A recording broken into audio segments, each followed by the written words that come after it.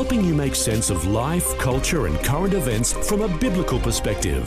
2020, weekdays on Vision Christian Radio. The Story. I got a phone call from my daddy, and he said, "Come back to Beijing." I said, "For what? For marriage?" "What? Married? Who? When you're coming back, then you know." And so, in our royal family, obedience is very important. So I obey my parents, and so I met Sarah.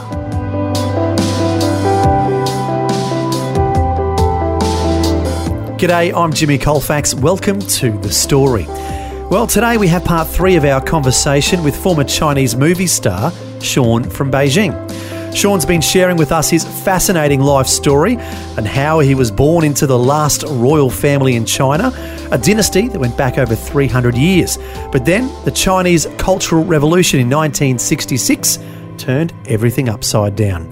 Suddenly, his father, who was a university professor, was regarded as part of the lower class and was sent to work in the fields. And Shaun was sent to live with his grandmother in Beijing.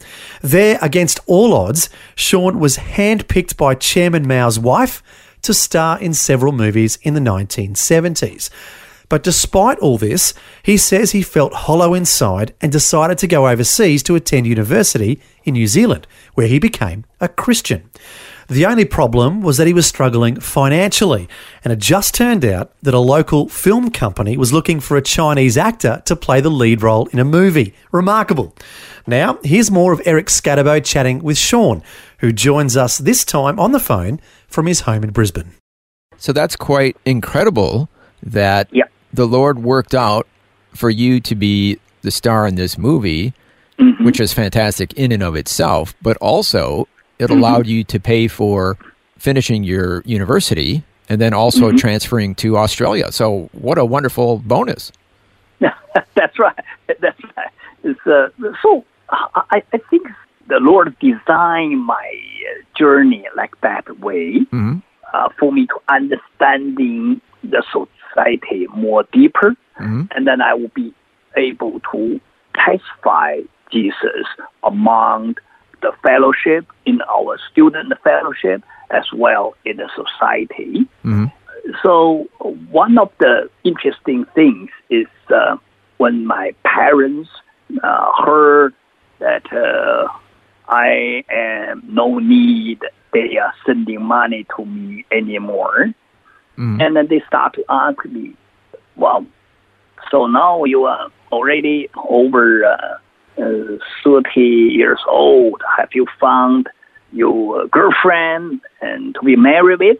Oh, so they're concerned about you having a wife. That's right, because I'm only boy in the family. Oh, okay. I'm only my shoulder to shouldering our family name. Right, to continue the line. To continue. Yeah. That's right. So your father would be concerned about you meeting a wife to continue the family line. That's right. So that's why they had 4 daughters before they had me. Oh, so they're not going to help out continue the family line. That's right. Yeah. But when I tell my parents, I said I couldn't find any Chinese girl. That time it's very, very few Chinese girls in New Zealand, particularly, and I'm in the right age. Then I said, how about I marry a Caucasian girl? I bring a Aussie girl. So you're in Australia at this point. You've completed your studies. That time I already in Australia. So I said, how about I bring an Aussie girl? And my parents, they said, no. Well, they denied that I will be able to find the Caucasian to be married. And why? They said that they still keep a wound from the first and the second Opium War. And wow. It's particularly the British people and the French people joined aliens to come to Beijing and the old summer palace and to taking millions items of treasures Oh, wow. Europe. So just to give a little history here, the British and the French had opium wars. That was in the 1800s, is that right? On the 1850 and October the 18th, that was when they taking so many items, they tortured our palace. That palace belonged to our family, was the largest palace in the world. Wow. So your royal family that you come from was attacked by the British, and the palace was ransacked, and they stole things from it. But that was back over 150 years ago, but your dad still harbored bad feelings about that. So that's why he didn't want you to marry a white girl or a British or a Caucasian. Is that basically what you're trying to say? Yeah, that's right. Yeah. So you can see this is not only in our royal family, but a lot of the Chinese people probably still holding that unforgiveness. Wow. Yeah. And the bitterness. Yeah, a lot of bitterness from over 150 years ago. Oh, yeah. It's, wow.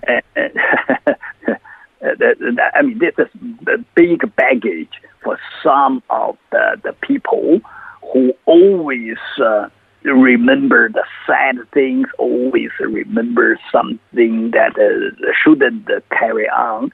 And that is already 4 generations. My great-grandfather carried that baggage and gave my grandfather, and my grandfather carried that baggage and gave to my father. And my father even trying to the heritage me. Yeah. So what are you going to do? You can't bring home an Aussie girl, and you're living in Australia. What happened? How are you going to find a wife? That's right. I was wondering for a while, and then I got a phone call from my daddy, and he said, "Come back to Beijing." I said, "For what? For marriage?" "What? Marriage? Who?" "Oh. When you're coming back, then you know." That time, hardly to communicate with like digital photos or anything like that. And so, in our royal family, pretty straightforward is obedience. Obedience is very important. Yeah. So I obey my parents and going back to Beijing, and so I met Sarah. And Sarah, very soon we married. Wait, hold on a second. Yeah. Your dad picked out your wife? Mm-hmm. Yeah, it's an arranged marriage. An arranged marriage? Mm-hmm. But you were a Christian? Yes. Yeah, you're right. Yeah, that's I need adding up some. But Sarah was not Christian. So what I should do, I actually lead her to the church that I was set up. Oh, initially, she was come with me to smuggling the Bible and distributed the Bible. And we are giving so many people who are really desirable for Holy Bible. And because that no Bible can be shared around. Oh, okay. So she was helping you smuggle Bibles into China, even though she wasn't a Christian at that time? No, definitely. She was not Christian, but after a while, because there was no teaching, no one to testify her to become a Christian, just like the Bible say, and faith by hearing. Yes, faith comes by hearing, so nobody was telling her about Jesus. That's right. Yeah, that's right. Yeah. Okay. So, and then I become the messenger to tell her, and she was one of my disciples. And so then she became a Christian, and after I met her about 3 months later. Wow. And, so you led your future wife to the Lord. That's right. That's one of the first of my food. Wow. Now your dad picked out a wife based on your personality type. Is that right?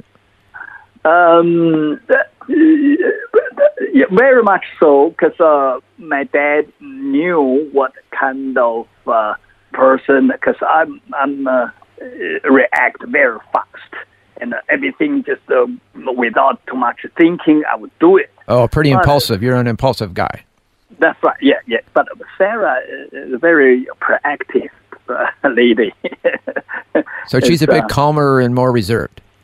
That's right. Yeah. So she know how to stop me, hold me back, or slow down me, and make sure that you're level-headed and not rush into things too impulsively. Exactly. But isn't that interesting that your non-Christian father had the wisdom to know what you needed as far as a life partner? Well, actually, my parents, they were in their university in a choir group, and both of my parents in a singing choir, so they been educated by the American missionaries in their university. So they were Christian for sure. They were Christians. Oh, I didn't know that. They were, meaning is that they forced to give up. Oh, I see. Yeah, because during the CCP took over China, and they forced people to give up their faith.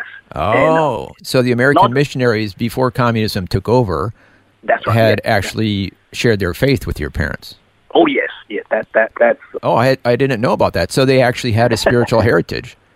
Yes. But for 2 or 3 decades, they didn't practice anymore. Not allowed to practice. No Holy Bible to read. No fellowship to go to. Yeah. And in fact, they forced them to give it up. So what did they think when their son in New Zealand became a Christian? Yeah, they told me, they said, even the missionary been chasing out of China when the CCP took over China, but Jesus never left China. Oh, yeah, Jesus never left China. That's right. That's a good way of putting it. That's right. So even there was no missionary, and even there was no church, but Jesus always there to be with those followers.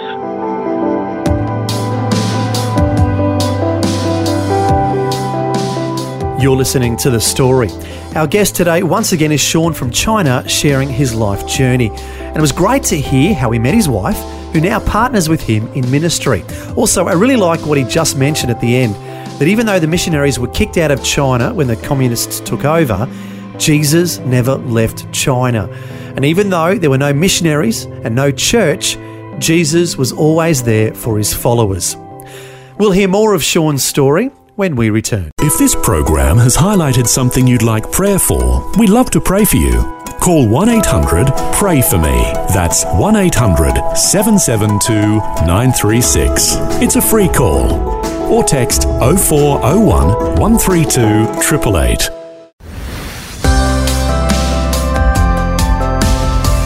Hi, I'm Jimmy Colfax, and this is The Story. Our guest today once again is Shaun from China, sharing his remarkable life journey. At this point in his story, he's now married to his Chinese wife, Sarah, who his father arranged for him to marry. And as we heard, Shaun then led her to faith in Christ, and now she partners with him in ministry. Next, Shaun shares more of his story as he continues his chat with Eric Scatterbo. So Sarah now become a Christian, and very soon, just a few months later, she become even church leader. Wow! Wow! And then about 2 years later, we got married. Oh, I see. Okay, so she had matured as a Christian before you two got married.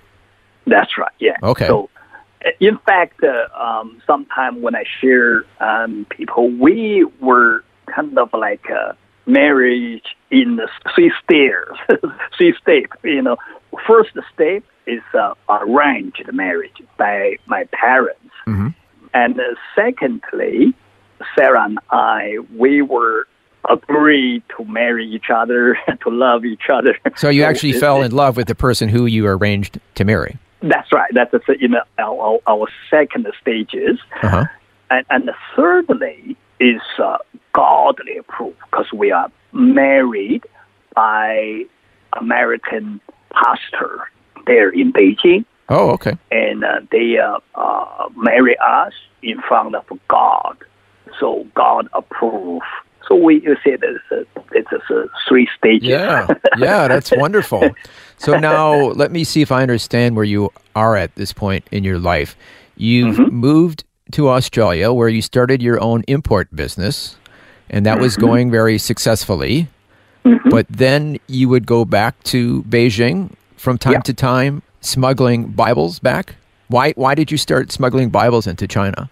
It's because of during that 1989, and when the student movement. Oh, Tiananmen Square.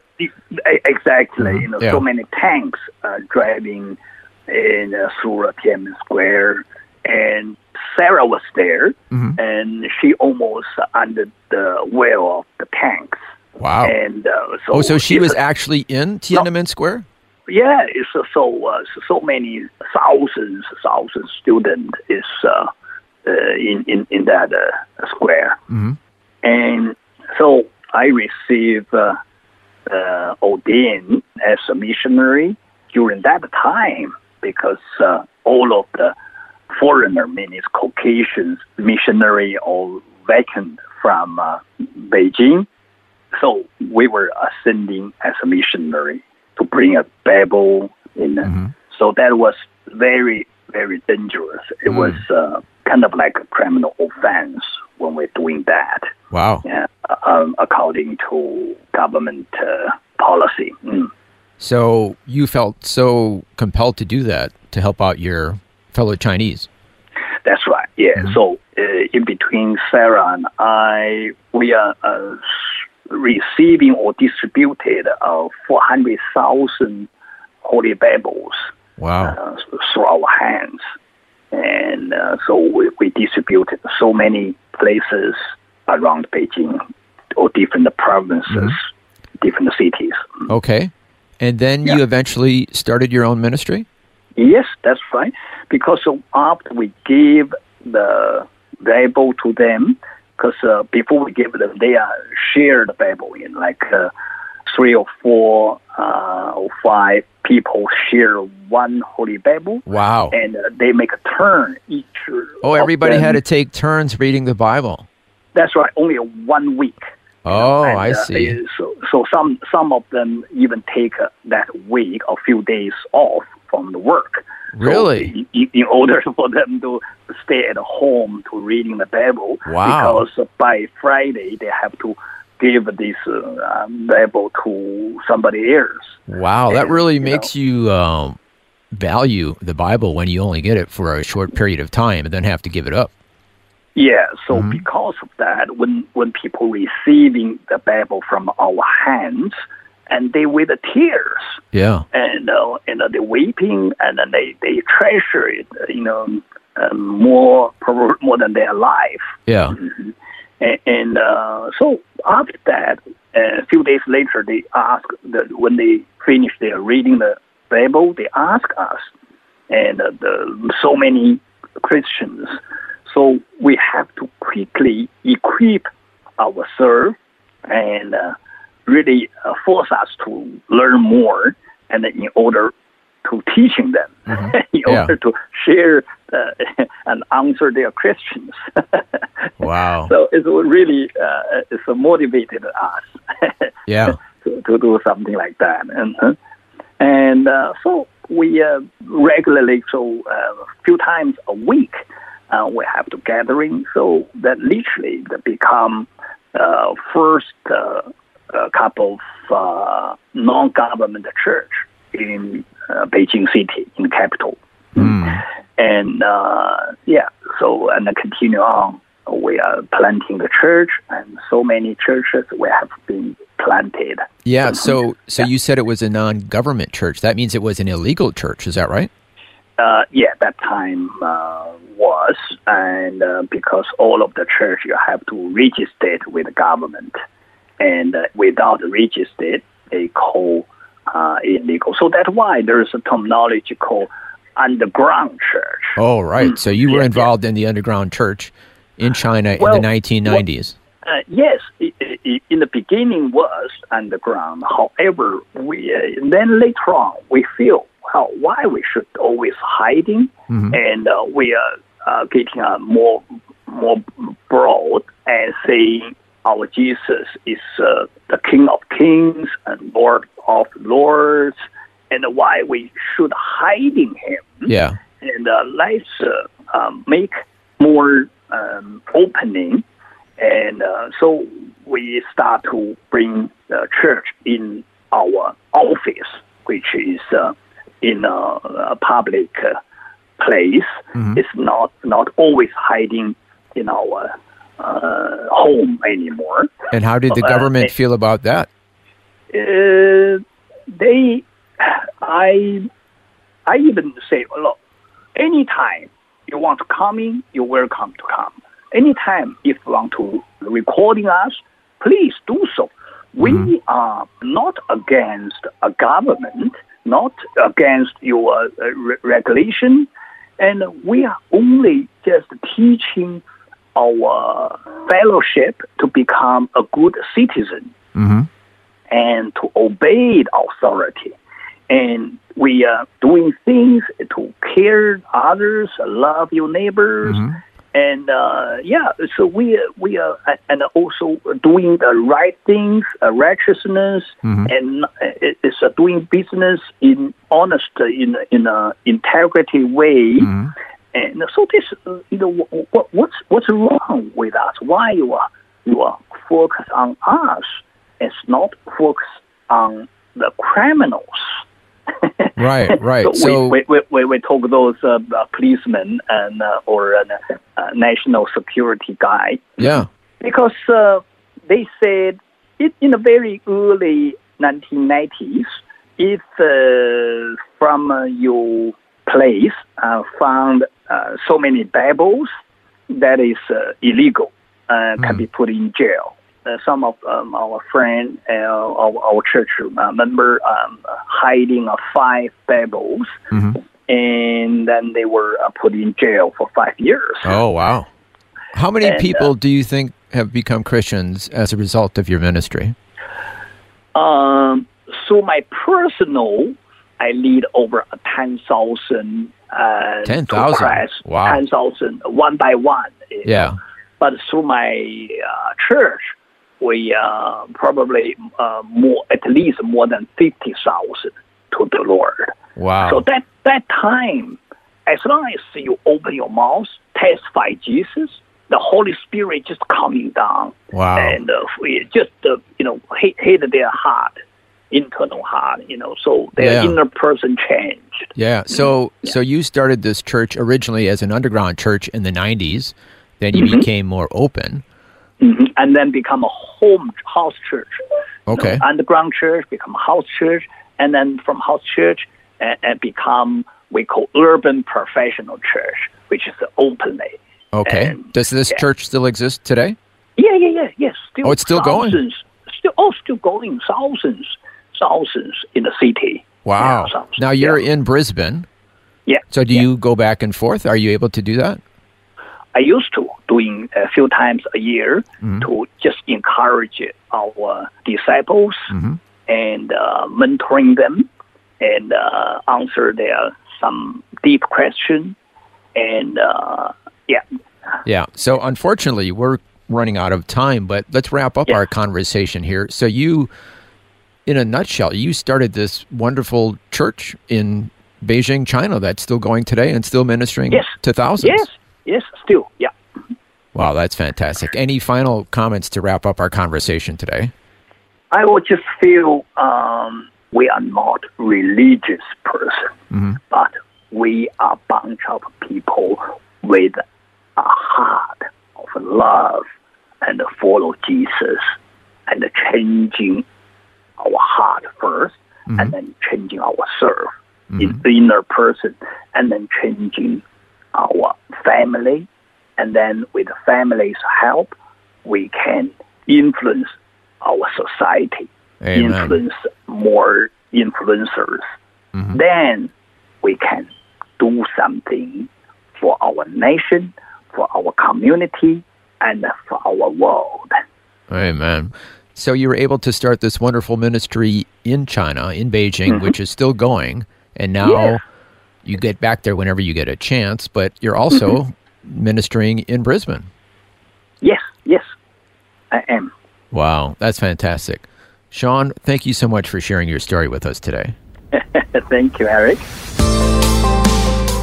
Well, what an incredible story of how Shaun went from obscurity to being handpicked by Chairman Mao's wife to star in several movies in China in the 1970s.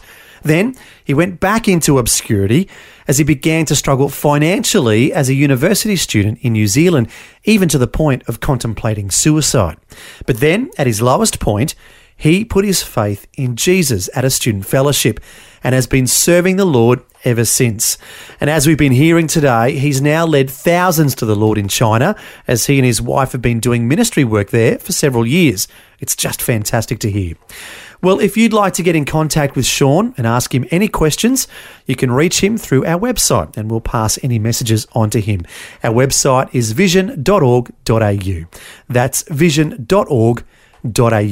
Finally, we'll end with this verse from the Bible from Matthew chapter 28, where Jesus says, "Go and make disciples of all nations, baptizing them in the name of the Father and of the Son and of the Holy Spirit, and teaching them to obey everything that I have commanded you."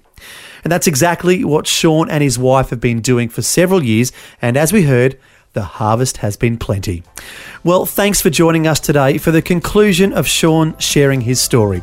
Please remember to lift him up and his wife up in prayer as they continue to minister to the people of China. Until next time, I'm Jimmy Colfax, encouraging you to share your story with someone today. The Story. Just another way Vision is connecting faith to life.